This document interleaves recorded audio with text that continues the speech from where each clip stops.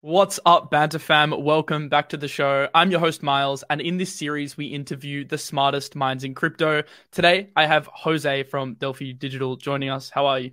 Very good. Thanks very much for having me. We've got a lot to talk Yeah, about I've, today. I've I got, want to I've ask got, you about your market outlook, your thoughts on DeFi, top narratives to watch this year, and much, much more. But before we get into all of that fun stuff, I want to ask you, who is Jose? Oh, nice. So yeah, quick background. I started off, so I'm Portuguese. I live in Portugal right now, although I kind of lived all over, mainly the UK. But I started off in career-wise was playing online poker in my teens. Did decently well at that, sort of climbed up to the high stakes, and then kind of quit that. Went into entrepreneurship, so went to university and also started a couple of businesses at university, including an e-commerce business that ended up exiting, and a bunch of others that were much less successful, a cleaning business and a martial arts academy and all sorts of other cool businesses. Some of them still exist. And then after university, or like right as I was finishing, met someone who introduced me to crypto, specifically Ethereum. This was like early 2017, maybe like January or February 2017. Fell down the rabbit hole as people do, put everything else on hold and just went kind of full time into crypto. It kind of combined a bunch of interests that I had. Obviously, I was big into kind of economics and game theory. That's what I studied at university, and also was very into it from poker days. Entrepreneurship, I understood kind of e-commerce and then also the pitfalls of it pretty well. And just tech, like all the businesses I'd started, although they sound very sort of brick and mortar, all of them had a big tech part. And so, yeah, it kind of combined a bunch of different interests, and I just yeah was got very bowled up on it, and have been in the industry ever since. It's super interesting. I interviewed Geordie a few weeks ago, and then also Hasib after that, and you guys all seem to have something in common. You're all like ex poker players. So what do you think from your poker days? What are the main lessons you learned that you've taken into your crypto journey?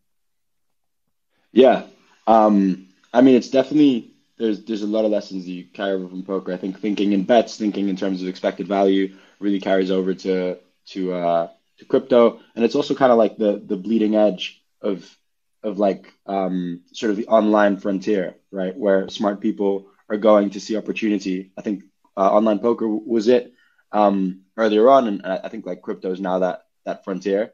But I mean, definitely poker teaches you a lot about sort of managing your emotions, thinking in terms of expected value and bets, and just like a different way to sort of look at the world. I mean, later on, I'm pretty I did sort of competitive martial arts and jujitsu, and that's very similar to poker and to crypto in many ways as well, in terms of like the strategic element and stuff like that. So I think I've always been very into like games generally, and sort of trying to get better and win at like games. Nice. So how did that segue into crypto specifically? Was there like an aha moment where you realized, wow, this is it, or how did that exactly transpire? Yeah, I mean, the guy who introduced me to crypto has a pretty decent sort of like list of people that he's introduced to crypto. He's very good at explaining the narrative. He was in Ethereum from the very beginning, and he sort of I think the vision that he told me at the time was like the world computer. And Bitcoin I'd been introduced to earlier. I never really understood it, like the sort of peer-to-peer payments, which was the narrative at the time, and it was being used to settle some bets and stuff in poker days. That never really resonated with me. But Ethereum as the world computer is this like unstoppable computer where you can have like arbitrary applications.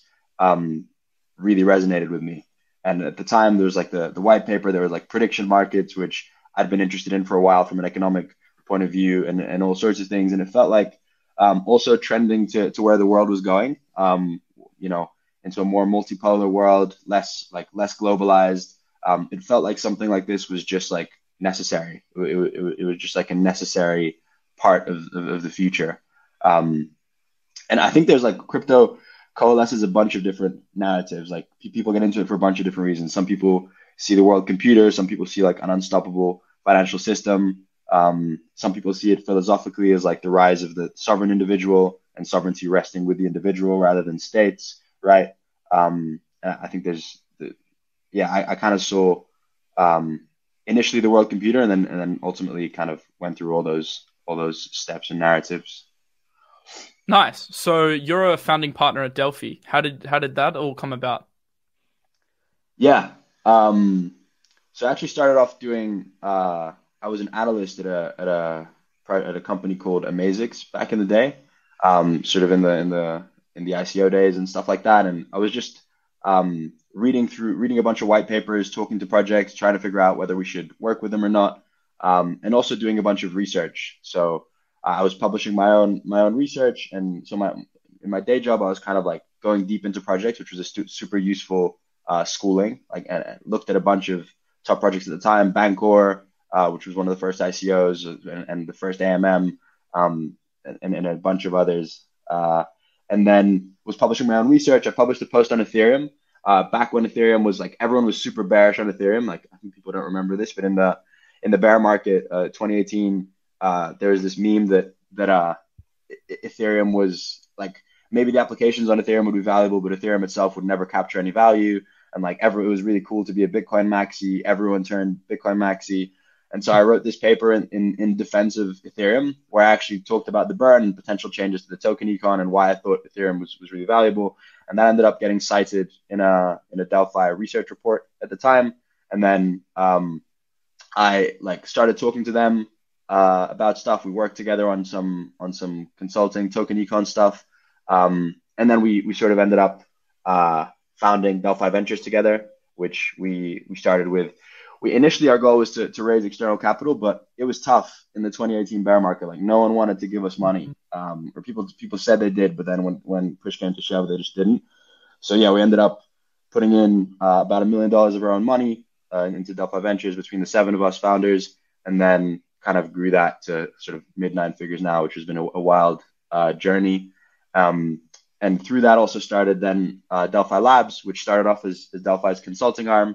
And so obviously Delphi is a research company. That's the specialty and how it started off, just publishing institutional grade research on the space, and then did ventures, then did labs, which started off as the consulting arm. So we worked with Axie Infinity, Aave, Compound, Thorchain, Synthetics, and we were just doing a bunch of stuff, mechanism design, like risk framework, and we ended up building risk framework design and token econ, and we ended up building a really skilled team doing that, gained a lot of IP. So we had a team of really good engineers, really good economists, like risk people, PhDs.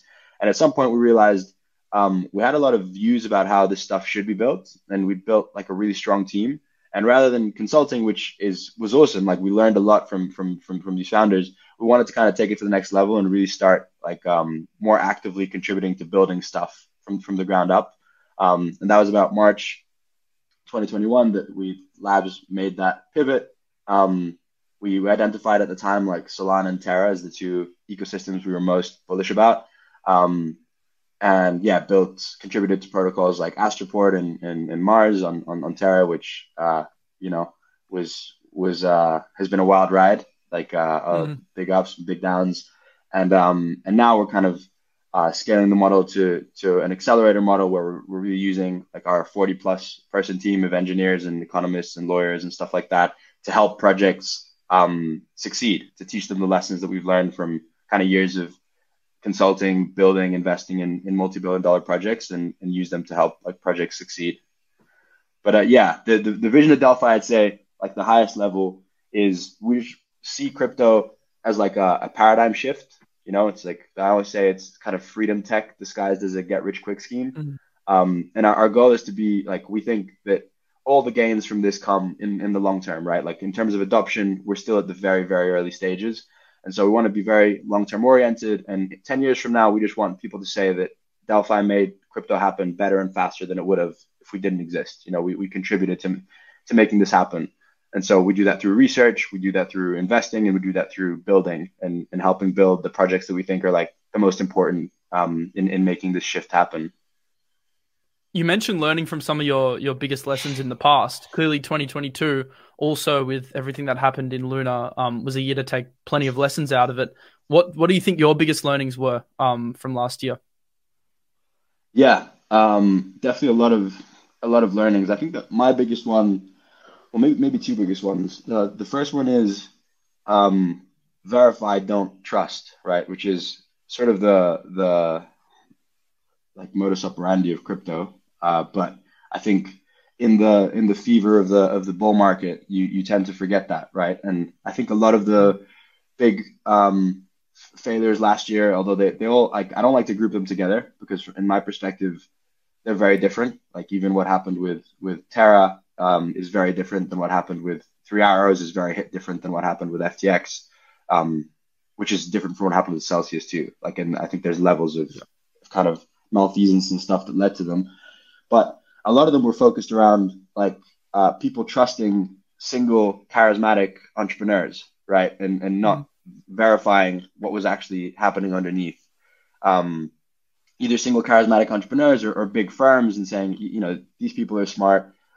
They've done their research. I can trust this, you know, or this, you know, SBF super smart. He went to MIT. You know, he worked at Jane Street. He has it covered. And so I think that was a big lesson. Kind of the trap of like the charismatic founder. I think is something that you really have to try and eliminate from or at least make sure it's not a blind spot because founders are still super important, especially at early stage of projects. But you got to make sure it's not a blind spot. And then the other one is just that again, in like more higher level lesson is just that robustness in crypto and like surviving is really the most important trait you can have, both as an investor, but also as a project, right? Like I think you saw a lot of the projects that were growing really fast. Um, in the harsh light of the bear market, you realize they're making trade-offs that come back to bite you, right? Um, I think FTX is a really good example. I used to kind of look at FTX with a lot of admiration for what they built. Like they had a very small team of engineers, and they'd built what in my mind was the best product in crypto and one of the best products in finance overall. And I thought, you know, here at Labs we have like at the time that they said had like 40 engineers and we had them. We have like a similarly sized team, and we haven't done you know, we haven't achieved what FTX has achieved, but you realize that there are trade-offs that happen in the back, right? Like you have your private keys on a Google Doc, or you know, you don't have basic accounting of what's happening on the exchange, and so I think whenever something's growing really fast, and I think there are some projects right now that kind of fit that description, it's important to like ask questions and figure out what trade-offs are they making that might come back to bite you later. And I think in crypto, survival is really the key because if this is going to become what we all think it's going to be, the key thing is kind of staying in the game, right? Both as a project and as an investor. So that was another big lesson from 2022 for me. So with all of that stuff behind us, and it certainly was a crazy year. What's your outlook for this year? Are you feeling more optimistic heading into 2023 than 2022? Yeah, I'm definitely very optimistic. I mean, I think that the advantage of stuff like FTX, Celsius, Three Arrows is that everyone who wanted to sell, I feel like, has had plenty of opportunity to do so, right? If you had any doubts at all about the future of the stuff, you just got hit with reason after reason to just to sell, right? Um, and I think that ends up forming like a quicker bottom than what would have been than what 2018 was, right? Where it was just like a slow Mm. decline from like ICOs slowly selling their treasuries over time and stuff like that. So I think the big bankruptcies here accelerated the bottom, and I think now you're seeing like I'm not saying there's been a bottom. Like I think you have to think probabilistically, but I mean last time I was on Banter a few months ago, I said there was a 30 to 50% chance that we'd seen a bottom, and now I think that's higher, obviously, because price is Yeah. higher.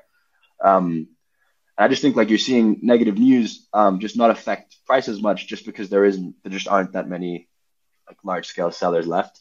So from that perspective, I'm bullish, but mainly I'm bullish on just what's being built in the space. And like I think people realize after 22 the importance of decentralization, the importance of transparency of non-custodial products.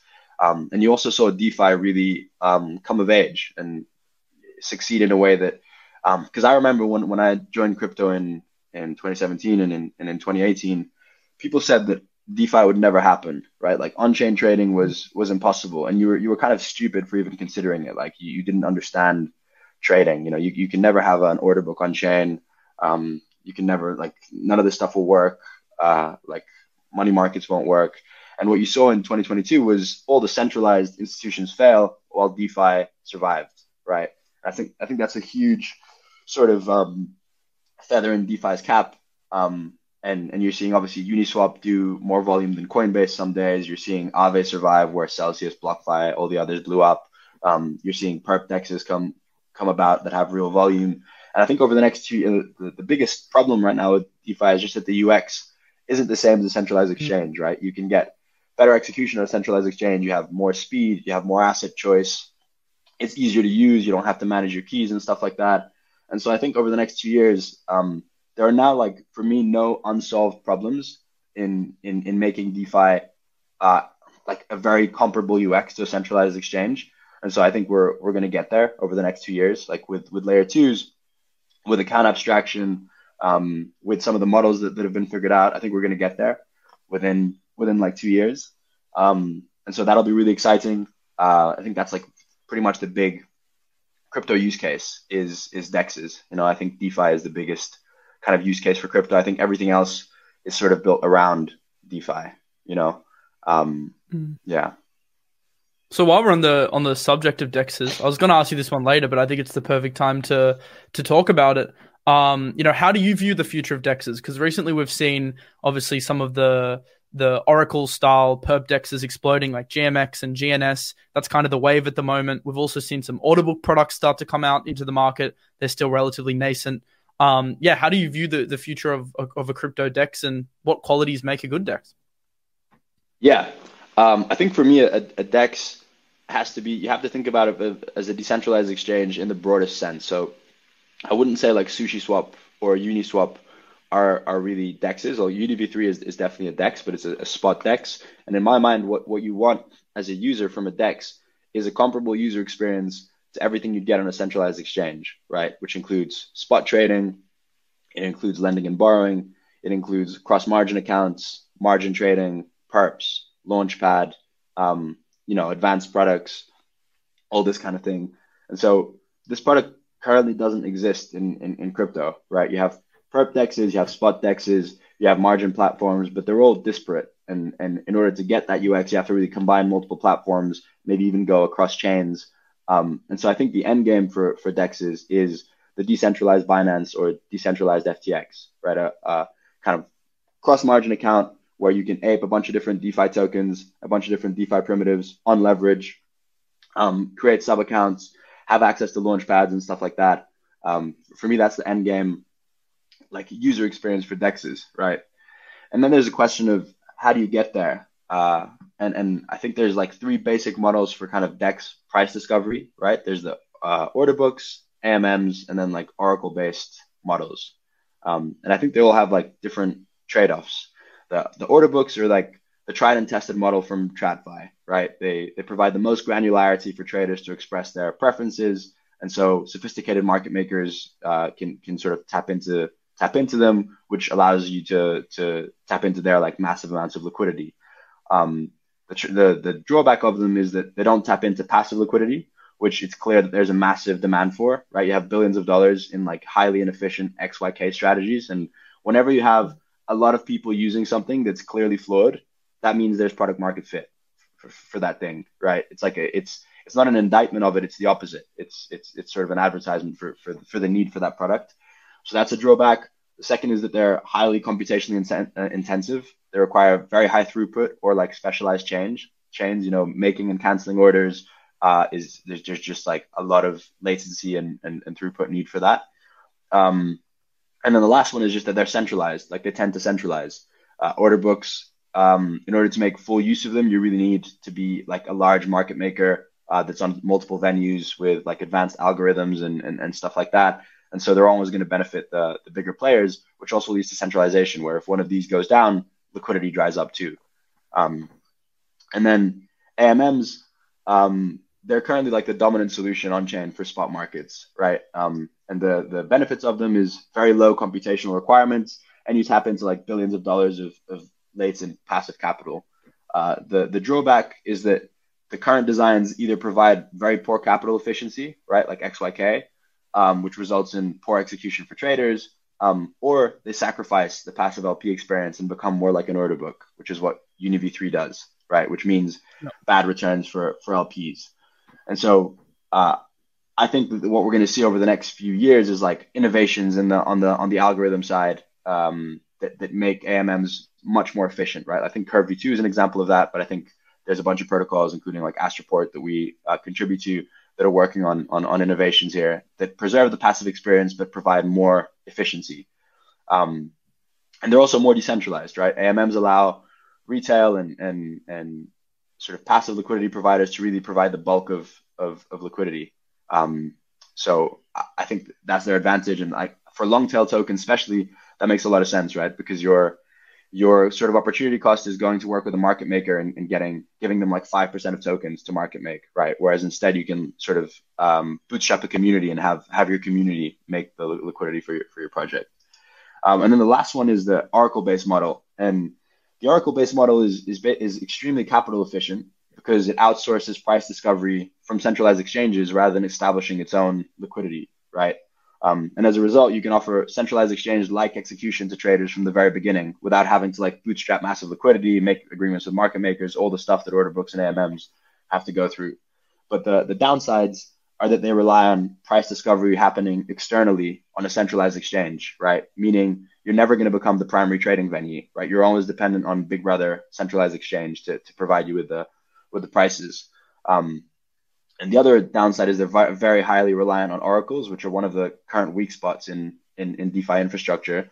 And there's a bunch of attacks that can happen. I think Jordi mentioned some of them on your last podcast.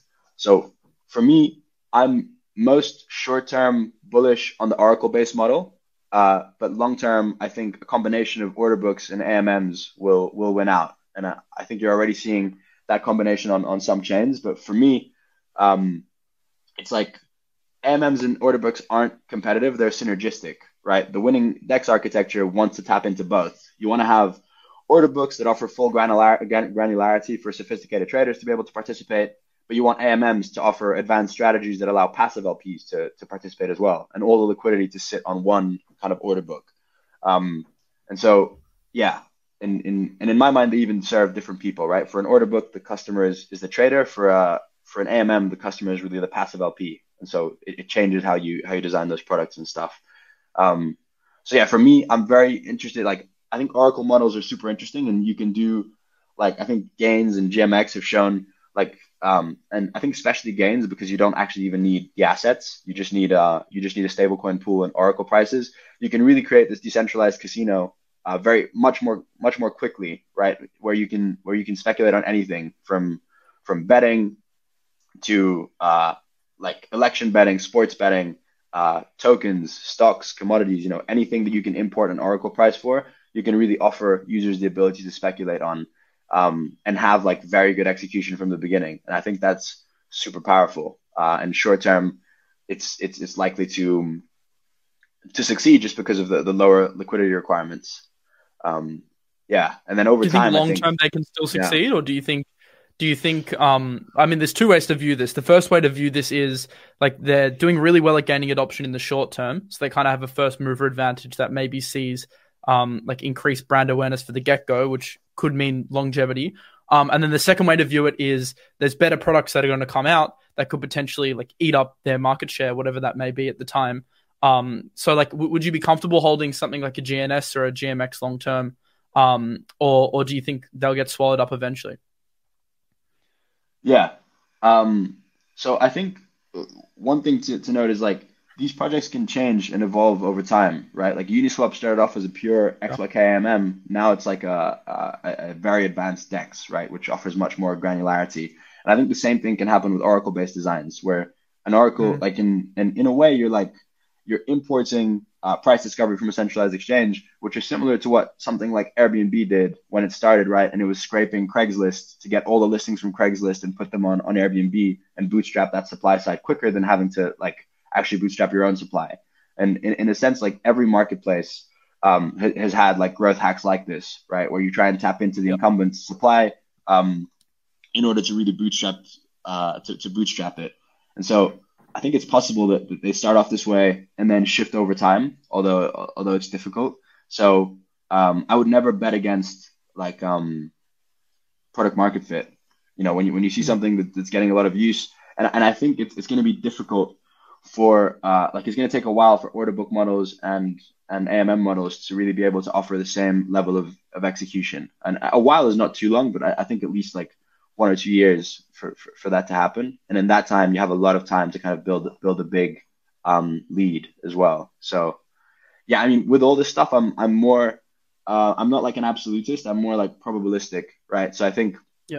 you want to have, assuming you believe in all three designs, you want to have bets in all three of them and really weight them according to your like conviction, right? Yeah. I'm interested to hear, like, in terms of the AMM and the order book model, what projects do you think could potentially dominate that space, or has Delphi made any investments into some early stage AMMs or and order books? Yeah. Yeah, we're investors in a lot of these projects. So we were early investors in DYDX. We also invested in Say and Injective. And so yeah, I think all of those are interesting in their own ways, and they're all making different trade-offs, right? Like DYDX is a super interesting design. It's like moving to its own app chain and having the order book stored in validator memory, which allows you to have much faster execution. Say and Injective are more like on-chain order books. So like they're L1s specialized to provide on-chain order books with and I think that's a really interesting model too. So yeah, we're definitely it's probably the part of the space that we're most interested in. And Astroport, the project we're supporting, is that we're contributing to, is also an AMM providing where I think AMMs need to focus much more. Like I said before, you have dexes where you really want to serve the trader, right? You want to make the experience as good as possible for the trader, as comparable to Binance or some of the centralized exchanges as possible. And then you have AMMs where really your customer is the LP, and you need to provide the sort of first of all the most kind of the best risk adjusted yield, right, and the most efficient strategies for them. Your second customer as an AMM is projects themselves, right, where an AMM is basically an alternative to a centralized market maker in terms of bootstrapping liquidity for your token. And I think there it's clear that you have a lot of product market fit, right? If anyone's ever dealt with centralized market makers, not to hate on them, we think Jump are some of the smartest people in the space, but it's a very some of the deals you have to give up a lot of your token supply, and you end up with a big centralized point of failure in this relationship. And so, like, AMMs really provide clear improvements there, and you're seeing it, right, with the adoption of AMMs by long tail projects, with the adoption of yield farming. I think that's here to stay. And so, yeah, I think those are like the things that AMMs need to optimize for. So rather than focusing on like the trader experience, you really need to focus on the project experience and the LP experience. And I think you're seeing some AMMs do a good job of that. I think Sushi, like, they're doing a good job. They just seem a bit all over the place in terms of like buying things and doing things on different chains. But I think they clearly have like a lot of the long tail projects launch on Sushi and put their liquidity on Sushi, right? Obviously, Uniswap is the leader here. I think Curve is really underrated in terms of their work on like Curve V2. We did a research report on Curve V2, and like Curve V2 pools are providing similar execution to Uniswap and better execution than Uniswap on a bunch of different pairs. It's just that people don't know about it because it's quite gas intensive. So for low trades, it doesn't end up making sense. And also a lot of people go straight to the Uniswap front end to trade rather than going through aggregators. So yeah, I think there's going to be a lot of innovation in the AMM space, and I don't think I don't think that's going to stop anytime soon. It's a super exciting space. Like, it's one of the spaces I'm most interested in. And I do want to ask you about Astroport and some of the other like Cosmos tokens soon, but I just want to rewind a little bit first and get your overall views on firstly Bitcoin and then Ethereum. So everyone seems to have an opinion on Bitcoin, right? Whether it's digital gold or whether it's the future of the monetary global economy. So how do you view Bitcoin? What's your thesis there? Yeah. I think digital gold is accurate. Although, like, I think I've never been, I'm always bullish Bitcoin, but I've never been as bearish as I am now. Like, I think Ethereum has made a lot of, um, like, I think Ethereum I'm gonna get roasted for saying this with Bitcoin Max, but I think Ethereum is like a better Bitcoin in a lot of ways, in that it's become the slowest moving like alt L1, right? Mm. And it also has like the deflation narrative, like the proof of stake like transition was highly successful, and I think that was one of the big risks for people. It has a base yield, which I think is going to become like the risk-free rate of all of DeFi, especially once withdrawals start, and you're going to see like yield curve products built around it and stuff. It is like a medium of exchange as well, in that you have this massive crypto economy of NFTs that are all denominated in ETH. So in many ways, it's like achieved like all the properties that Bitcoin wanted, right? It's like deflationary on in like I mean, we're not in the trough of a bear market anymore, but we're pretty close to it, and still ETH is deflationary, right? Like imagine what happens in a bull market. You're already Mm. seeing, yeah, like I said, a lot of commerce denominated in ETH. It's moving very slowly and carefully, which is kind of what and offloading the innovation to the edges and to L2s, which is exactly what Bitcoin wanted to do. So I think in many ways it's become like a contender to Bitcoin. And I think the Bitcoin maxis kind of toxicity really helped kind of like kill like the innovation on Bitcoin. But I do think like I still hold Bitcoin. It's digital gold. It's the biggest brand in crypto, and it is still like much less risky than Ethereum, right? Ethereum is moving slowly, but it's still moving, whereas if Bitcoin is just like solidified. And so, yeah, I still hold some Bitcoin, but definitely have become more bullish Ethereum on fulfilling that function. And I also think Bitcoin has this thing where like there's a big reflexivity to it in my mind, where if like the time it'll take, like once it becomes number two, it'll be it's very quick for it to become like number five and number 10, because part of the brand of Bitcoin is being the number one most liquid crypto asset, right? Being the crypto store of value. I think once it's not the number one, it's like, why does it exist? You know, like what's the reasoning for it existing? And so, yeah, that's kind of my views on that. Probably going to get some hate Interesting. from the Bitcoin maxis. Yeah. Well, here's the thing, though. I think at Banter and also my Twitter, they're mostly ETH maxis. Like, I don't have many Bitcoin maxi followers, probably because I post mostly DeFi stuff. So I think you're in a very good, one of the better channels to be pro ETH. And basically every other guest I think we've had, Avichal, Geordie, and Hasib all Ethereum over Bitcoin as well. So I think it's becoming almost like consensus at this point, and Consensus. that's my opinion as Interesting. well, if that Yeah. even matters. That's cool. I mean, I think So Bitcoin DeFi is interesting though. Like we're super interested in looking at Bitcoin DeFi, whether it's stacks or what's happening there, because there's still huge potential in that. It's just that the culture is so against it, and Ethereum has such a lead in that respect, not just against Bitcoin, but all L1s. And I say that as someone who's heavily invested in all L1s. I think it's clear that Ethereum is the in the harsh light of the bear market. Like Ethereum's lead has never been clearer. But yeah, there's still some stuff that might happen, but I'm definitely an ETH bull. do you have thoughts on the regulatory side? Because obviously, the last few weeks we've seen the SEC crack down on Kraken for Ethereum staking, and then also BUSD, and like it looks like Ethereum could potentially be labeled a security. Do you have any thoughts on how that affects ETH and like I guess the broader market in general as a knock-on effect? Yeah. Um, so it's very different. Like being a centralized exchange offering ETH staking, that being a security is very different than ETH staking itself being a security. And I think at least that I've seen, there's no evidence right now that the SEC thinks ETH staking itself is a security, but like it's centralized exchanges offering this product and managing it on behalf of users that ends up looking more like a security. So I think it'd be very difficult to go against to sort of go against ETH, um, and make that a security. Like I don't see a very strong case there. Although, but on the regulatory side, yeah, it's terrible, especially in the US. Like we've been Mm. our general counsel Gabe Shapiro, who's very active, has been super bearish on the U.S. regulatory outlook for a while, and I think it's all playing out pretty much like to his worst predictions, like in line with his worst predictions.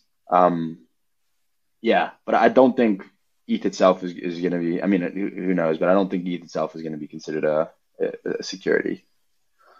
Are you bearish on this on the current kind of path of regulation the US is taking? Obviously, we've seen like approaches from the UAE, for example, be a lot more lenient. Like Abu Dhabi even has a $3 billion Web3 fund now. The US seems to be like going in the complete opposite direction. Do you think maybe that drives innovation out of America and into some of these, other nations? Yeah, absolutely. I think you're already seeing it, like you said, with the UAE. I think Lisbon has attracted a lot of really high quality projects.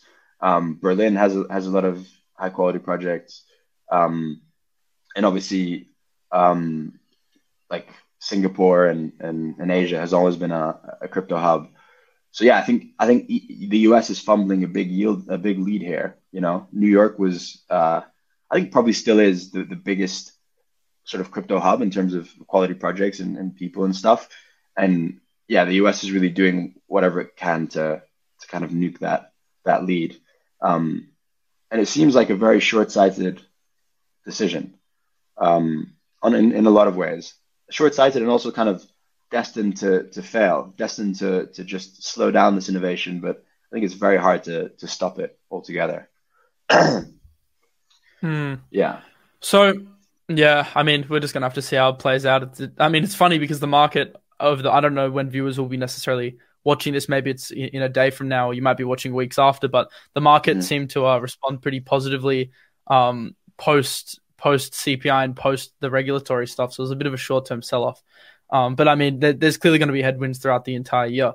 I wanted to kind of segue into, obviously, I've got your thoughts on Ethereum and Bitcoin now. You actually said when I was talking to you about ETH that you're heavily invested in alt L1s. So I wanted to ask you about the L1 market in general. Obviously, last cycle, the L1s were the top performers. We saw some huge gains across, Solana, Phantom, AVAX, really, and Luna, like leading the market. How do you view the case going forward into the next cycle? Do you think L1s will continue to be strong performers, or do you think some people think the L1 rotation's dead? Yeah, what are your thoughts on that? The L1 rotation game in general. Yeah. Before I answer that, just on the regulation side, I think one advantage of this regulation is, I mean, first of all, there's a lot of stuff that needs regulating. There's a lot of stuff using, like passing itself off as crypto that isn't crypto, including centralized exchanges, centralized lenders. I think stricter regulations on those make a lot of sense, and pretty much anything that has centralized points of failure. And so securities regulations, I think there's a reason that they exist, right? Like there's a reason that in order to publicly offer like an investment asset to the public, you need to provide certain disclosures. You need to make sure that the public's on an equal footing with you, right? And so I think it's useful to eliminate the projects that are truly centralized, and to also force projects to actually decentralize, to get rid of multi-sigs, to get rid of like centralized oracles, and to make sure that the protocol actually works in a decentralized, censorship-resistant way, which is what the point of this whole thing is, right? And I think there's a lot of protocols that aren't doing that, some that aren't even pretending to do that, and I think those should come under regulatory scrutiny, because you are effectively operating as a centralized company and using a token to like raise non-dilutive capital from investors, right? And I think it makes sense to go after those. And there's a lot of other cases where it does make sense. So I do think the advantage of it is that it forces true decentralization, which is what the point of all this stuff is: to be robust to regulatory attack, to be robust to a company going down, or to a person going rogue, and all of that. So yeah, and then in terms of the L1s, I think Ethereum has like a massive lead, however you look at it. Liquidity, developer mindshare, like the amount of talent that's building and investing in Ethereum. And so I think an alt L1 now really needs to have some like 10x better improvement that provides like a compelling alternative for developers to give up the advantages of Ethereum. And so I think like uh, but I do think there are a lot of sort of vectors on which you can provide a 10x better experience than Ethereum. Like one of them is obvious, it's scalability. I don't think we've seen like we haven't seen that many applications on Solana that actually make use of the scalability, but we have seen like NFTs, right? And specifically like less expensive NFTs be a much bigger use case on Solana. We've seen order books and stuff like that. I think that's one vector. I think another vector is just the dev experience generally. So like the Move VM and like the advantages it provides there, I think are meaningful. And I think another one is just like customizability, and that to me that's the biggest one, which is why I'm a Cosmos bull. Like customizability of your chain, of your execution environment, of your consensus, and also control of your own block space and independence. And I think that's really like for me the biggest kind of reason to move off Ethereum is just when you're on Ethereum, you have to accept the EVM with all its constraints and all its disadvantages. When you do something like an app chain, you can really rewrite like everything to suit your application, right? You saw it with UIDX, which is arguably the most, or at least top three most successful applications on Ethereum, and they moved to their own app chain because they can actually control, first of all, like decentralization, right? Starkware, I think their implementation wasn't that decentralized, but then you can actually control how you build stuff, include order books into the consensus in validator memory, and just like have a lot of control of how your thing is built. You're seeing Osmosis kind of internalize MEV, right? And return it to LPs. I think all of these, and you're seeing stuff like Anoma, completely rewrite like and move to like an intense-based architecture. You're seeing privacy chains, and I think all those vectors are like interesting ones to innovate on. I just think we need to be, if you're investing into an all L1, you need to be super critical on like what is the vector in which this thing is like 10x better than Ethereum, you know? Yeah, and like scalability, I think is one of them. Although so far it hasn't really played out, but I think it will. But I think there are many others, like I just mentioned. So what are some of the L1s that you like and that you're looking at that may offer, big improvements on ETH? Yeah, I mean, I definitely like Cosmos, as I said. Like, it's not really an L1. It's more like a tool set to bootstrap an L1. And so I'm interested in Cosmos chains that like make some design decisions that you couldn't make as an app on Ethereum, right? That have some features that you couldn't have as an app on Ethereum that differentiates it and make it like a worthwhile project. And I think Injective is one, Injective and Say, like order book chains are one of them. I think Osmosis is a really good example in terms of what it's doing on as a DEX chain and internalizing MEV, having like the private mempool work that they're doing. I think all those are really interesting. And then other than the kind of app chains and Cosmos thesis, I'm bullish Solana. We met at Breakpoint, and I think it's hard to come out of Breakpoint and not be bullish Solana after seeing like the Things ecosystem changed there. so much after that. FTX, Yeah, it's FTX crazy. was like the week after. It was just, and now the sentiment is completely different to what it was then. But we were like Yeah, at the time, it felt impressive.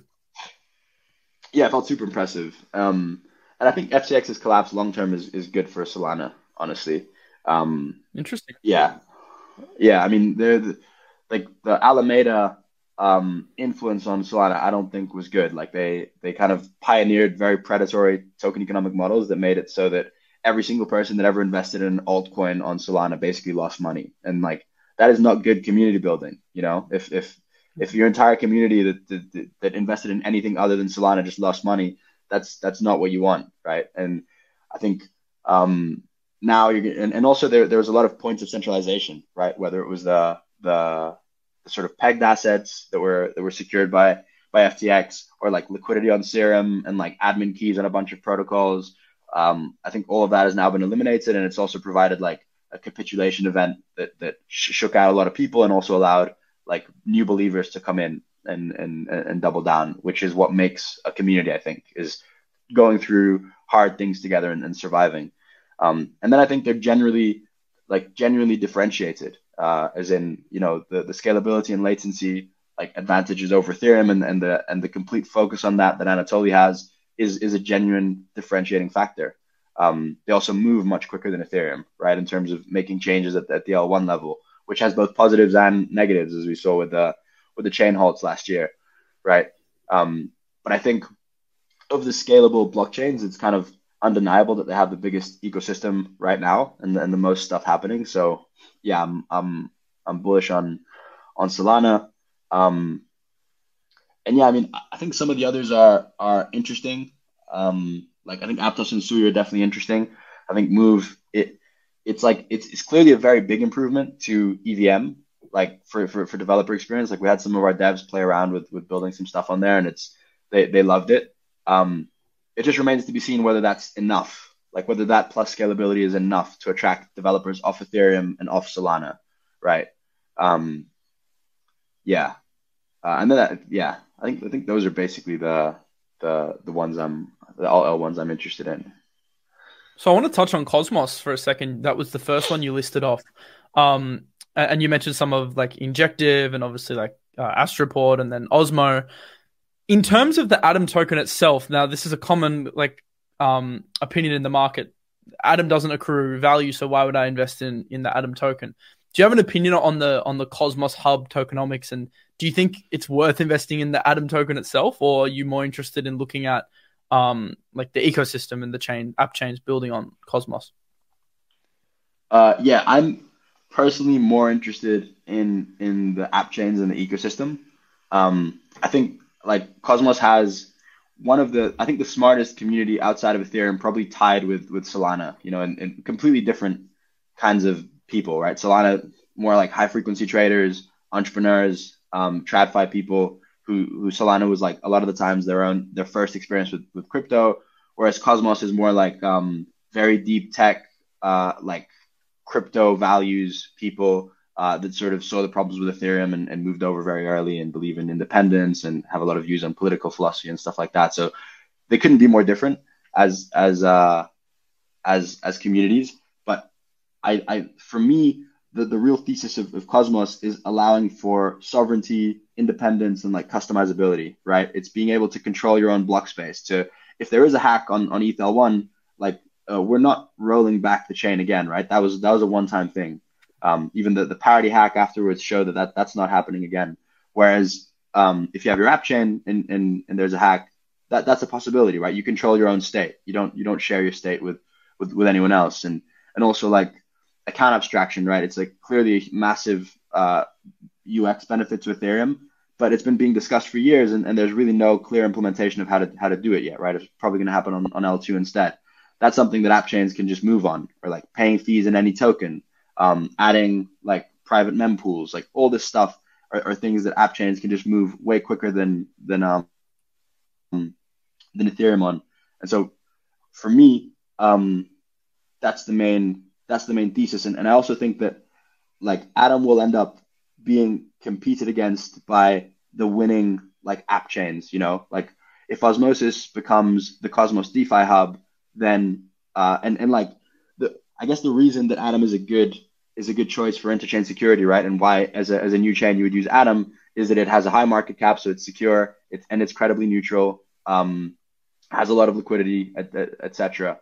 And so if Osmosis becomes like the winning DeFi hub, then theoretically that token would be the most valuable, and so it would become a contestant for the interchain security. So I think Atom will end up facing a lot of competition from like the winning app chains, and obviously Atom will always be more credibly neutral than them, but I think they will offer other advantages, right? Like I think you're seeing Terra make plays there with Feather and Alliance and offering like a stack for new chains to be able to launch, and obviously Terra has reputation and legal issues and stuff like that, but I think we're going to see a lot of chains kind of do that. So I'm not as bullish on Atom or the hub narrative. I think if Atom had enabled like smart contracts and like been less Bitcoiny, I would have been much more bullish.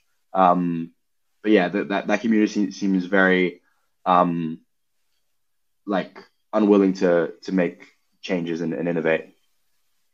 Yeah, and also there's kind of that roadblock of needing governance to pass proposals. Like we see a lot of proposals getting knocked back on Atom to like changes like we saw recently. Yeah. So yeah. So you wouldn't invest in the Atom token itself?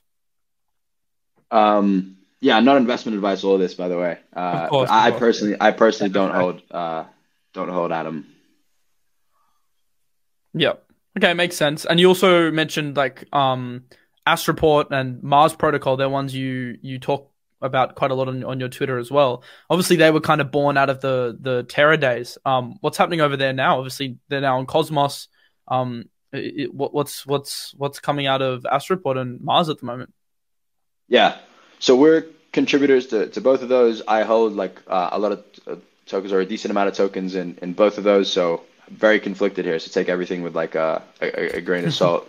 But yeah, so Mars is basically trying to recreate the on-chain like FTX or on-chain Binance experience, right? So creating a cross-margin account right now on top of Osmosis, where you basically be able to do margin trading and leveraged LPing and leverage staking, anything like basically perform any interaction on chain on leverage with a single like cross margin account architecture. So you can think of it as like a sub account for DeFi sort of thing is the experience that it's trying to create.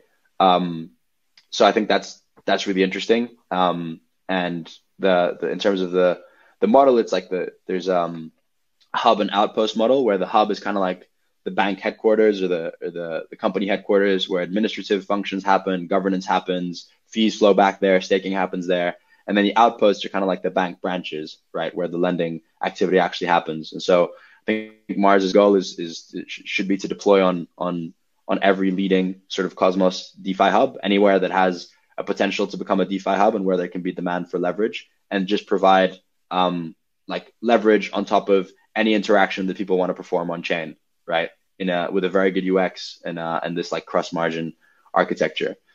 And then Astroport is like an AMM in the purest sense of the word. So trying to provide the best like automated like algorithmic market making experience for LPs and for projects. So focusing very hard on the algorithm. They recently published a paper on like concentrated passive liquidity on Slam, which cross-chain LPing. And I think in general, the goal should be to make the LP experience, like make the automated market maker, the algorithmic market maker, as smart as possible. So for instance, I think one really interesting avenue is like internalizing MEV, so like arbing your own pools and returning that profit to LPs, similar to what the skip proposal to Osmosis was. I think that can add a lot of yield on top. I think like going cross-chain in some way, or like for instance, integrating with order books is another really interesting one, right? Like an AMM is just a curve like a curve of limit orders, right? Like I'm willing to, the AMM is willing to buy and sell at any price, and it just has like a set price, which is represented by that curve. And so that can be represented on an order book. So I think integrating AMMs with order books where the liquidity on the AMM can be listed on an order book is also super interesting, and a way to kind of create a single like liquidity venue and increase fees. I think cross-chain is super interesting. So finding ways that if there's an ETH USDC pair on 3 different chains, it shouldn't all act as like siloed liquidity. Ideally, it acts as like a unified liquidity pool. And so finding ways to do that is super interesting. And that's really the focus of the team, is making the passive LP experience as good as possible. And then also trying to find ways to, and this is like research areas that I'm interested in, is to how can you provide a better product for like the teams that are actually doing the yield farming and launching their tokens on an AMM, right? And so I think some interesting vectors there are obviously like really good launch pads. Like there hasn't been, I think it's undeniable that like launching new tokens is one of crypto's killer apps, but there isn't really like a good way to do that right now. All of them have, if you do it on a centralized venue, you have centralization risk. They also like normally take a bunch of your tokens. You have like regulatory concerns. If you do it on a decentralized venue, most of the mechanisms are like exploitable, right? We've seen loads of different exploits of Dutch auctions and bots and stuff like that. And you have like, you're in a regulatory gray area. So I think there's a lot of scope for improving that experience. And then the second, I think, part is also like, how do you make it harder to be an extractive LP for a project, right? Like you saw Alameda was like the prime example of this, right? Like they just went on chain and were as extractive and PvP as possible on every single project. Yeah. Dumping on people, like yield farming and dumping in industrial scale, like interacting with contracts before front ends were live and dumping on retail, all that kind of stuff. And I think making that so, like, for instance, maybe you want to offer more rewards to LPs who are in for longer or who lock their tokens for longer, right? Maybe you want to make the LP tokens usable in governance so that your most committed users don't have to choose between LPing or actually participating in the future of the protocol, right? So I think there's things like that that can really make that experience better too. Yeah. Let me know if you Awesome. want No, it's any an awesome follow-ups on answer that. there. They're super interesting. I'm gonna have to research them more because I'm not too like deep into the Cosmos eco, but I think one thing you can say for sure about those two projects is, I mean, they've had a lot of headwinds, and the fact they've come out the other side and like continuing to ship like pretty exciting code by the sounds of it is, I mean, that's got to be considered a big win, right? Yeah. I mean, I've been really impressed with the response of some of the projects that came out of Terra, right? I think some died, which you can't blame them. Like it was literally an existential thing that happened, right? Like your chain blew up. Like it's never happened in the history of crypto. But some have gone on to just like do incredible things, right? Kajira, I think, has shipped at an like incredible rate since Terra went down. I'm really impressed with that team. I think Apollo is doing their best, and yeah, obviously Mars and Astroport have really plowed ahead, and I think it's been really inspiring to see the teams like come together and keep shipping. Yeah, I'd love to hear your thoughts on Injective as well. That's another one that you mentioned. Yeah. Yeah, I mean, I think Injective is super cool. You've seen over the last few days, like Helix volume really start to increase. I think they did more volume than most of the dexes on Solana and Ethereum and stuff like that.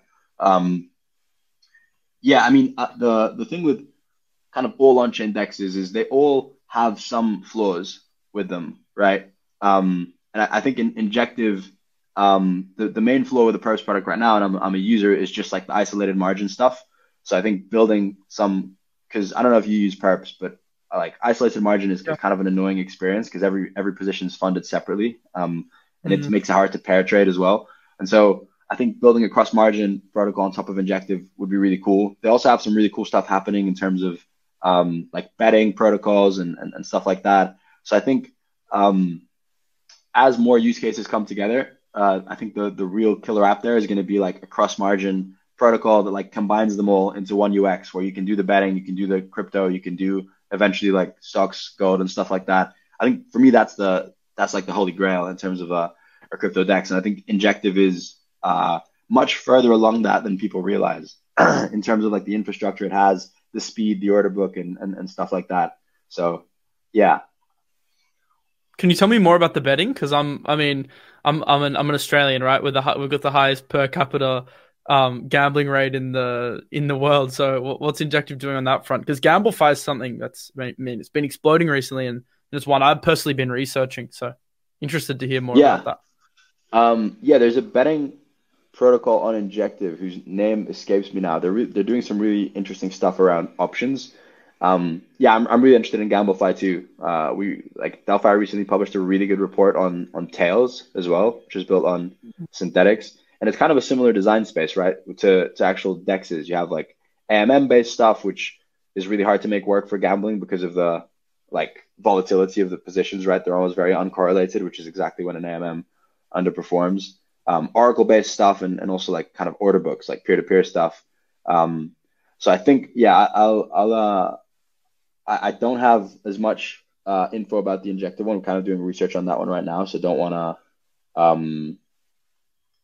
like yeah, but it's definitely interesting. Any other GambleFi stuff you've seen? I mean, the problem is with a lot of them, they're like super small cap, and like a lot of the teams are Anon and stuff. But are there any that have like stuck out to you? Okay, these guys are decent. Yeah, I mean, we invested in Azuro protocol, which I think is super interesting. It's like just it's basically a gambling like protocol, or whereas so they don't actually provide the front end. The front end can be provided by any regulated entity, and right now there's a few doing that. But the model is like rather than peer to peer or and yeah, we're investors in this again, conflicted. So there's no token to ape as of right now. But yeah, the cool thing Yeah. about it is it's doing that. Yeah, exactly. It's doing sort of the gains similar to the gains model where you have a single pool of stable coins and then you import the prices via oracles, and which means that you can scale it like pretty kind of like infinitely, right? It's much easier to scale this model. And really the innovation here is on the risk model, similar to a casino where you don't want to expose yourself to too much risk on any one side that will allow you to blow up. And right now, I think the betting limits on Azure are too low to make. I think all pretty much on-chain betting, other than the centralized stuff right now, the betting limits are pretty low, where I don't think they're as interesting as DEX is yet. But they're working on the risk model, and I think they're going to have a V2 ship very soon that's gonna make that a lot better. And then Tails, I think, is super interesting too. Not a Yeah. no affiliation there, but we wrote a really good report on it. I know you guys are subscribers. I can send it your way. It's a really interesting one. Yeah, they're using like modified AMM basically that imports Oracle prices and centers it around the Oracle price. And you've really seen LP returns actually be positive for the first time, which you've never seen with like Augur V2 or Polymarket or anything like that. So I think that's and it's a really strong team built on top of synthetics. Yeah, I think that's an interesting one too. Yeah, there's a few others too that I've been looking at recently. We're actually doing a deep dive right now on kind of Gamblify and the design space for it because I think it's one of the most interesting areas, and I do think it'll coalesce with the DEX space eventually, where you just want like what GCR calls the global casino, right? You just want to be able Yeah. to speculate on everything from and like my view on crypto generally is that speculation is the killer app right now, and I think crypto people have kind of like a complex with that where um, it's like, oh, it's all speculation and stuff. But what you see is like every single nascent technology was bootstrapped via speculation, right? Like whether it's canals, railways, like the internet itself, it all started with speculation. Um, and like that's how it works. You speculation brings in capital, which then attracts like talent and people to try and solve these problems. And historically, it always happens that speculation gets ahead of itself because people overestimate what you can do in 2 years and underestimate what you can do in 10. And there's these like boom and bust cycles, but that capital stays and the talent stays and allows you to build out the industry. Um, and yeah, like I also think speculation is a massive and kind of underrated use case, right? In my view, like every single asset will end up tokenized. Whether it's like dog tokens, governance tokens for smart contract systems, real world assets, JPEGs, like everything's going to be tokenized. And like DeFi is like the global open non-custodial rails that all these assets will transact on, you know. I think we're just like scratching the design space of that. And in that world, everyone's an investor, right? Like if everything's tokenized, everyone's an investor, and DeFi is the rails that everyone transacts on. And so I think it's like a way bigger use case than people. I think it's like with everything, like all tech, it looks like a toy at the beginning, right? Oh, there's these like these sort of incels speculating on dog tokens on their computers in their mom's basement or whatever the mainstream media likes to portray crypto Mm. as. And it's always the case that like new technologies look like that at first, but I think what we're building is super important and like impactful. I think And yeah, sorry, you can go on. no, sorry, go ahead. No, I was just gonna say GMX, I think set I think people are underestimating the precedent I think it's set for the market in terms of like proving how the model can work. And I think Mhm. a lot of projects have maybe taken that in their stride, and especially like on the Gamblefy stuff and these kind of newer niches, I think they can learn a lot from GMX. And I Yeah, think they already have started implementing a lot of that. agreed. And then I think like DeFi and DEXs actually provide like the impetus for other sectors to develop, right? Like if when DEXs become really big, you need to govern them, right? They're not going to be governed by multi-sigs, and so governance tech needs to improve.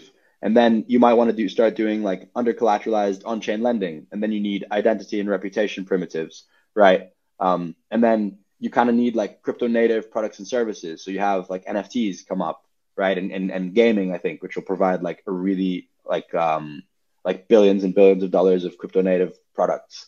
And so I think like everything ends up developing around this like speculation DeFi use case.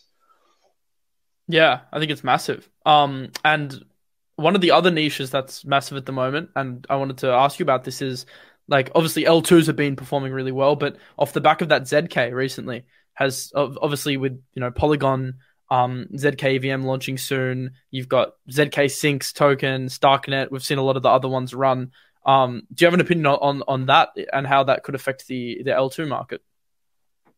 Yeah, I mean we're very bullish on ZK. We have been since the beginning. Investors in Matter Labs and Starkware and stuff like that. But I think the one thing to remember is so if it works, I think it has a good chance of being the end game and also of revolutionizing a bunch of the way things are done, not just in terms of computation and stuff like that, but also in terms of privacy and what you can do with that. But it is like very, very early with the ZK stuff. Like you're seeing, I mean, it's early for rollups, right? Like rollups, the optimistic rollups in production, none of them have permissionless fraud proofs. Some of them don't even have fraud proofs at all, right? And they all run on like a single sequencer. So even optimistic rollups are early and have a lot of training wheels on. ZK is even earlier, and there's very few people who understand the tech and the issues with it. So yeah, we're very bullish on ZK kind of long term, but I do think it's like super early in terms of the where we are with that. Are there any specific like projects in the niche that you've been particularly impressed by that have integrated zero knowledge proofs? Yeah, we invested in Sysmo, which is like actually uses ZK to create like identity primitives, like on-chain identity primitives, which I think is really interesting. Obviously, very bullish on Starkware. I think they're the OGs in this space. Have made a lot of progress with Starknet. They have like a massive community. When you go to their hackathons and stuff, they have a big community of really smart people around there, and also some key projects that have committed to building there and that are doing cool stuff. Obviously, Immutable, DoIDX originally, and then also a bunch of others that people don't know about yet. Yeah, bullish on ZK Sync as well. Although they're taking longer to come to market, we've also seen like a pretty big ecosystem develop there. Yeah, I just think it's early for the narrative in general. Like there's not too much to invest in, and I think the stuff that's pumping is kind of more like the AI tokens, where it's just pumping on narrative versus like fundamentals actually being there. Yeah. What do you think of the fundamentals of Polygon? That's one that's been pumping. Clearly, their biz dev team is on another planet. But yeah, what do you think of their ZKVM?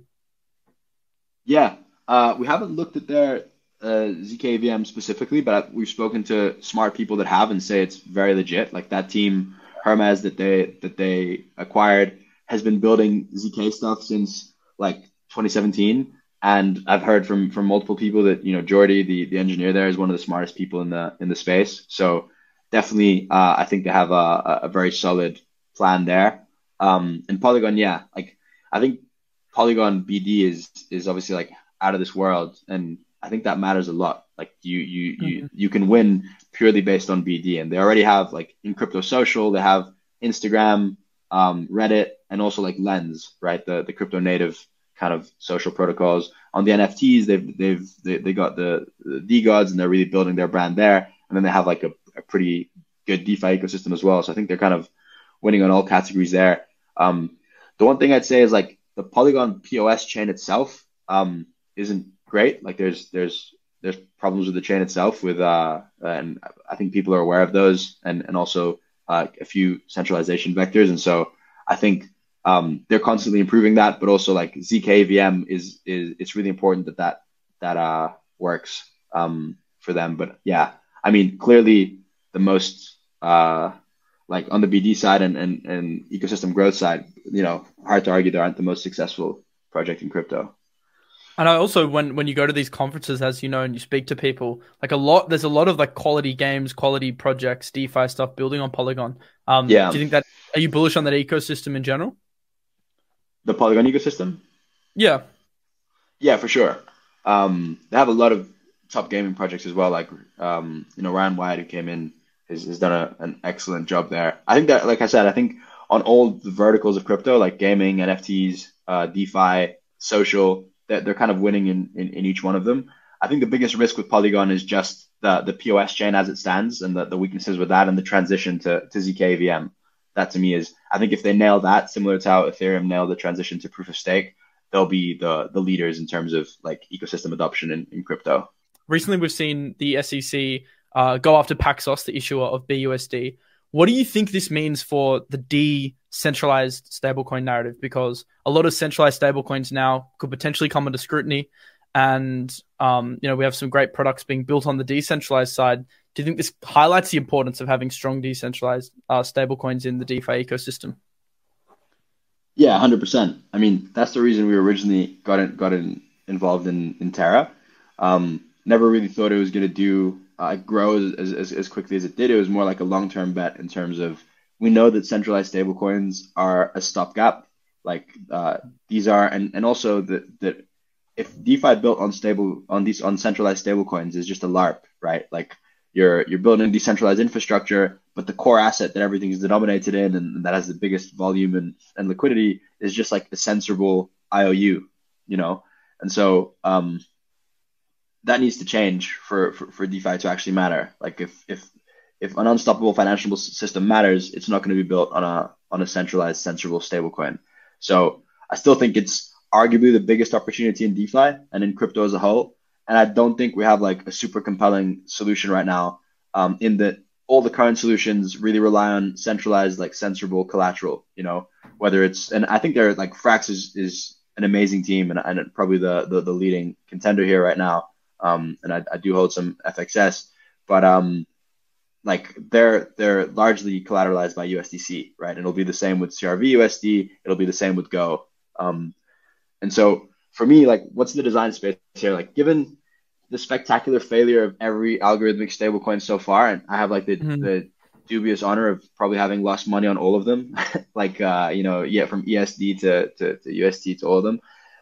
I think the debt-based models are likely to be the only viable solution for the foreseeable future, right? Like, I don't think anyone's going to be trying an algo stable anytime soon, even if that's like the end game. I think like every fiat currency is basically algorithmic, right? They're not fully backed. But I think to get there, you need trust, and that requires like the debt-based over-collateralized model. And so if you go that model, the main challenge is like scaling supply, right? Like, how do you get enough capital to mint the stablecoin against, and ideally like not centralized collateral like USDC, right? That's the big challenge. And so I think there's a reason that you see that the three most successful stablecoins are all built around centralized exchanges, which are the largest pools of capital in crypto that you can mint stables against, right? Like Tether was built around Bitfinex, USDC is built around Coinbase, and BUSD is built around Binance, right? And so for this reason, I think that the winning decentralized stablecoin is very likely to be built around the winning DEX in the broadest sense, right? Because users want capital efficiency. Like, I want to have my capital in the place where I can do the most stuff with it, where I can ape perps and options and spot and mint a stablecoin against it. And why would I lock my ETH in like a CDP where I can only mint DAI against it if I could put it on a like DEX like protocol where I can take on leverage against it or mint a stablecoin against it, right? So I think the winning DEX is likely to be where the winning decentralized stablecoin is born. And it also has an additional advantage, which is like the demand side, right? If you're the demand side for decentralized stablecoins is also pretty questionable. Like, there's very few people using these as actual like medium of exchanges or unit of accounts. And the winning DEX can also like force users to use it or incentivize users to use it in the same way that Binance made everyone use BUSD, right? And so I really think that the winning stablecoin design is likely to just be built around whatever the winning DEX is. And I think that's why it's right to focus on building this winning DEX first and then having the stablecoin around it. And I do think the Go design, the Aave Go design, is pretty similar to what the winning DEX will employ, right? You have like a cross-margin account with all your positions, and like you can borrow a bunch of different stuff, and you can also mint a stablecoin against your balance, right? And yeah, I think that'll be like, yeah, it will absorb all the capital and so be the most rational place for people to mint like stablecoins against. What do you think of Curve USD as well? That's another one another decentralized stablecoin that's being worked on. Obviously, we've also got Frax in that sphere. Yeah, and I think that's interesting. Like Frax is super interesting because you're kind of seeing it the other way, right? Like I'm saying that the winning DEX will end up building the winning stablecoin, and what you're seeing with Frax is a stablecoin become like a DEX and liquid staking derivative and lending platform, and try and like verticalize and get its way to become like a full service like DEX, right? And so I think, and you saw that with UST too, right? With Luna, that's what they were trying to do by building a whole financial system around it. Um, I think Curve USD is super interesting. Like from a mechanism perspective, it's like everything Curve does, like brilliant. It's just it's still going to be based around centralized stablecoins, right? Like all the collateral is going to be centralized stablecoins. Yeah. But just given how successful Curve is, it's going to be one of the largest stablecoins from the beginning, and the mechanism is super interesting. But it's tough to see how it ever, how it ever becomes, because like stablecoins are just dominated by centralized stablecoins, and if you mint a decentralized stablecoin with centralized stablecoin as collateral, it's just kind of like, Well, that's the main fundamentally. criticism of DAI as well. Yeah, That yeah, DAI exactly. USDC. Yeah, I mean, I think DAI is like, obviously, like that was my first altcoin actually maker back in like Yeah. 2017, and like that community is where I Wow. learned a lot. Like really smart, really smart community. Some of the ETH OGs, but like I really think it's lost its way a bit for me. Like the ESG thing, the putting their treasury in U.S. treasuries, the like the yeah. I just think it's lost its way a bit. Yeah. Interesting. So I've got a couple of like final questions. And then at the end, I like to play a game with the guests of like a kind of like a one word to describe one project type thing. Which Nice. is often elicits some pretty funny answers. But I wanted to ask two things. The first question is, I actually interviewed, as you know, Hasib a couple of weeks ago, and he said that next cycle's biggest winners will be the projects that solve the last cycle's biggest problems. So I wanted to ask you, what do you think the biggest problems were in crypto last cycle? And then off the back of that, are there any projects that are solving those problems that you think could potentially be big winners heading into next cycle? Yeah. I mean, the obvious one, and we spent a lot of time talking about it, is just DEXs, right? The biggest problem last cycle is to get a good trading experience, you have to, and a good yield and all that, and good UX, you had to give up custody of your assets to centralized counterparties who turned out to be frauds. And that can never be stopped. Like fraud can never be stopped. The only thing society can do to stop fraud is make the punishment really bad so people don't want to do it. But it can still, like, audits don't stop fraud, right? You can provide faulty information to your auditors, as every big fraudster in history has, including FTX. So the only way to stop fraud is DeFi, like where you cannot commit fraud because they're smart contracts, it's transparent on chain. So I think DEXs are an obvious one. I think another one that not enough people talk about is just like wallets and like smart contract wallets, account abstraction, and like the on-chain experience, right? Like DeFi and crypto is not going to win if everyone has to manage their own keys, and if like they lose their seed or someone finds their seed, they lose all their money. Like no one wants that experience, right? You're going to need a lot more programmability and granularity. And I also think wallets are going to become like kind of like the browsers of crypto, and have a lot of power. Like I think most users will interact with crypto through some kind of wallet dashboard rather than the protocols themselves, right? And so Mm. through aggregation theory, I think wallets end up accruing a lot of value because they control the user relationship. And what do you want from a wallet? I mean, first of all, you want it to have access to as much of the stuff you want to use as possible. So I think cross-chain wallets are really important. We're investors in XDeFi, and they've been crushing it in terms of adoption and growth. Um, and then the other thing you want is like a simplified UX, right? You want to have access to your most interesting opportunities across all chains and the things that you want to use with a simplified UX without having to interact with all the protocols themselves. And I think dashboards right now are the biggest example of that. Like Zapper, we're also investors in Zapper, but like Zapper, DBank, stuff like Pulsar, obviously Apeboard, like all those are providing that experience. And I think those will eventually converge.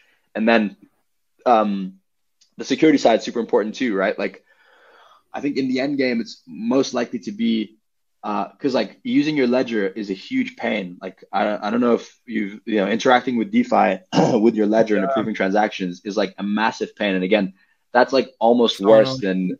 than hot wallets, where you risk losing your key and stuff, which is why so many people have hot wallets. So that isn't the ultimate UX, and the ultimate UX is going to be some form of programmability, right? Like maybe I want to be able to have signal signature for trades and for like these whitelisted contracts that I can interact with, but if I want to do a withdrawal, I want it to be a multi-sig. And maybe if it's like a withdrawal under X, I want it to be like a three-person multi-sig with like close friends. But if it's a withdrawal that's huge, then maybe I want it to be like a 5 of 9 or something, right? And people are going to have different use cases and institutions and stuff like that. And so I think wallets and like account abstraction, smart contract wallets, cross-chain wallets are going to be a massive like use case and something that's needed for next cycle. So I agree with Haseeb that the biggest problems are the things that need to be solved or the problems of last cycle are the opportunities for the next cycle. That's definitely true. Um, yeah. What else? You mentioned Um, XDeFi. Are there any other kind of wallet solutions that you're looking at, and also any self custody solutions that you think that are looking promising? Yeah, I mean, I think if you've ever used like Argent and some of the because the L2, especially the ZK ones like Starkware and I think ZK Sync as well, Starknet and ZK Sync, they both have account abstraction built into the L2, and so the wallets there can end up doing a lot of interesting things. Um, and so I think those are really interesting, and the UX there looks a lot better than it even does on L1, which is interesting. Um, Other than that, yeah, I think the dashboards are another like because basically I think wallets will end up creating dashboards, right? And they already have in a sense, like some of them already like source opportunities for you, some of them already have aggregators built into them. And also the dashboards will end up creating wallets in my mind, and being Yep. and you're just competing to be the browser for crypto, right? Like the sort of means that the interface that most people use to interact with crypto, aggregating all the bridges, aggregating exchanges, aggregating the most interesting kind of products there. So yeah, that's a really interesting area. Um, like gaming, I still think is a super interesting area. Again, whenever you see like a sector that has huge like adoption and product market fit despite flawed products, that's like a reason to be bullish rather than bearish, right? And I think you've seen that with crypto gaming where clearly some of the games have been very simple and also like very hard to use, but still have garnered massive adoption. And I think that shows like the demand for this stuff. And you've had billions and billions of dollars invested in games and like top founders that are going to be coming to market over the next few years. So I think those are going to be really interesting. Um, like I think on-chain identity and social is going to start happening next cycle. Like we have enough on-chain data. I'm bearish on most like identity projects, and I just think identity will end up existing as like an emergent like factor where you have a bunch of different like on-chain pieces of on-chain history of interactions that you've had with different protocols. I think DGen score is a really good example of this, right? Like we've hired people based on their DGen score. It's like something that we ask people for when we hire them. It's clearly like an interesting on-chain primitive, and there's going to be many more like that, which take on-chain data, extract some kind of like alpha from it. Is this person a holder? Are they like a big lending protocol whale? Are they someone that tries every new protocol? Are they a liquidator? There's a lot of information you can extract from on-chain. And I think that'll start getting like sourced such that you have basic on-chain identity emerge, right? And when you have a wallet, you can actually know who you're interacting with, and then over time that'll start having value. And like with stuff like Lens, it'll start having like social value, and then you can start having reputation and eventually like financial and other and social products built around it. I think that's going to happen this cycle, like crypto social. Um, yeah, and governance I think is also going to have to level up, honestly, um, like because of the SEC's like attacks on crypto projects, you're just going to have to decentralize. And having every single person vote on every single decision is not the way to do Yeah. governance, right? Like, it's just not you're going to have like delegation and specialization like you have in companies, but it's going to have to be, and so I think there's going to be new ways of doing that. I'm really interested in Orca Protocol. I think they rebranded actually. They used to be on Orca on Ethereum. They rebranded something. I don't remember what now, but they're doing like their pods where you have like you can delegate governance rights to a multi-sig that votes on like specific matters. So for instance, for money market protocol, you could delegate the risk parameters to a specific multi-sig, right? And you could delegate decisions regarding treasury to another multi-sig. So you end up having like departments and you can delegate your governance powers separately. I think that's super interesting. Yeah. So much stuff to be excited about. Wow. Where do you begin? That's actually, I actually want to ask that question. Where do you begin? If you're a retail investor and you're kind of looking at this market and you're like, wow, we've got DEXs, we've got gaming, we've got cross-chain stuff. Like, yeah, where do you even begin to approach this market? What would be your advice to someone that's just starting out or is kind of a bit unsure about how to handle things?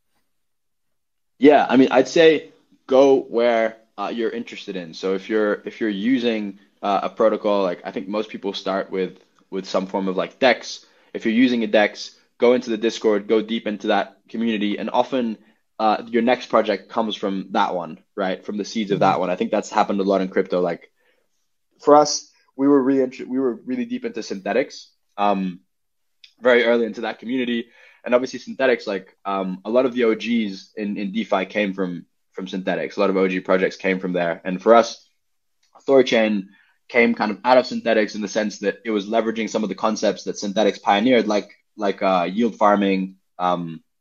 Yield farming, I guess, was compound, but more like the idea of like staking and lockups and being paid in your native token to provide a service to the protocol.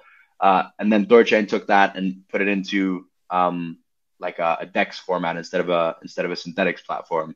And then maybe you're using like an NFT trading platform, and you see that they're like storing the data on Arweave, and you get interested in Arweave, right? And then you're deep into Arweave and you find something else. And I think following the rabbit hole that way is really the only way to do it. And like when you find a really good project, there's going to be very smart people building it, and smart people attract other smart people, and they're going to be working with the smartest projects in other areas. And you can just kind of keep pulling the thread and going down the rabbit hole. And I think that's the best way to learn about the industry. And to me, that's like how, like I said before, for DeFi is the killer app for me, but then you need a bunch of other stuff for DeFi to happen, right? You need decentralized infrastructure, decentralized DNS, compute, like front ends. You need governance, identity. So like all this stuff will happen, and it's just like having your ear to the ground and pulling those threads. I agree. I think it's great advice. I think, and especially like niching down as well is such a huge thing. Like picking one project or one sector, getting in those communities and like learning about it. I think sometimes people get a bit too crazy in trying to like understand 10 different sectors at once, and you never really become an expert on one thing. So if you can, and especially because time constraints, right? Like maybe for people like us, we're in crypto all day. Maybe it becomes a little bit easier to keep on top of things, but most people have full-time jobs and they're coming home and they might only have an hour a day to research, which isn't, or half an hour, Yeah. And obviously I'm biased, but like I think following people like you and Banter, and subscribing to, if you have the ability to subscribe to either Delphi or Messari or one of the research, I think those two are probably the best ones. And obviously I'm biased. I'm at Delphi, but I think that's a huge advantage because you have people that are like looking at everything, synthesizing what's important, and then providing it in a really clear to understand format, but also with a lot of depth to it. So you can really go down rabbit holes on whatever sector you're interested in, and kind of like if you go learn about a project, you have to sort of piece things together from Discord and white papers that normally aren't updated, and talking to the team and stuff. And these services do all that for you, and kind of give you the digest. So I think that's really valuable too. But yeah, nothing replaces you going in the weeds, but I think this can provide a good sort of give you that first filter where you can look at these projects, understand them, and then you can go deeper on the ones that you find most interesting. For example, our conversation today probably has on your behalf like thousands of hours of research behind some of the things that you're able to describe in like one sentence. So theoretically, using like a video as a proxy, someone learnt thousands of hours worth of research in maybe just an hour of watching the show on double speed, 45 minutes. So there's a lot to like even pick apart here. So yeah, I think that's a really cool thing. But you also got to be careful with content creators, and I never suggest people take what I say as fact, or what even like whatever you say as fact, or anyone for that matter, because I think so important to do your own research, Yeah. but it is a very, very good starting point, and it can kind of plant seeds in your head of like, oh, this is like a great idea. Let me go research it further. So yeah, I agree with you there. I think it's super important. Well, that wraps up all the questions, but I do have a segment I want to jump into now, which I've been wrapping up with the guests, which is where I name a project and then you've got to give me one word to describe the project, which turns out in some cases is quite difficult. So we'll start with an easy one, or it might be a hard one, and that's Bitcoin.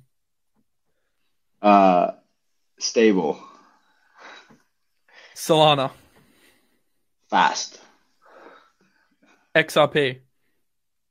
I was gonna say scam, but not a scam. But just like centralized, I guess. I don't know. Yeah, I'm not too interested in XRP. Sure. Phantom. I don't have much of a view on Phantom, honestly. Probably Andre would be the word that comes to mind. Yeah. What do you think of FVM? Yeah. Do you have any opinion on what they're doing, basically trying to replace EVM? No, I honestly haven't looked into it too much.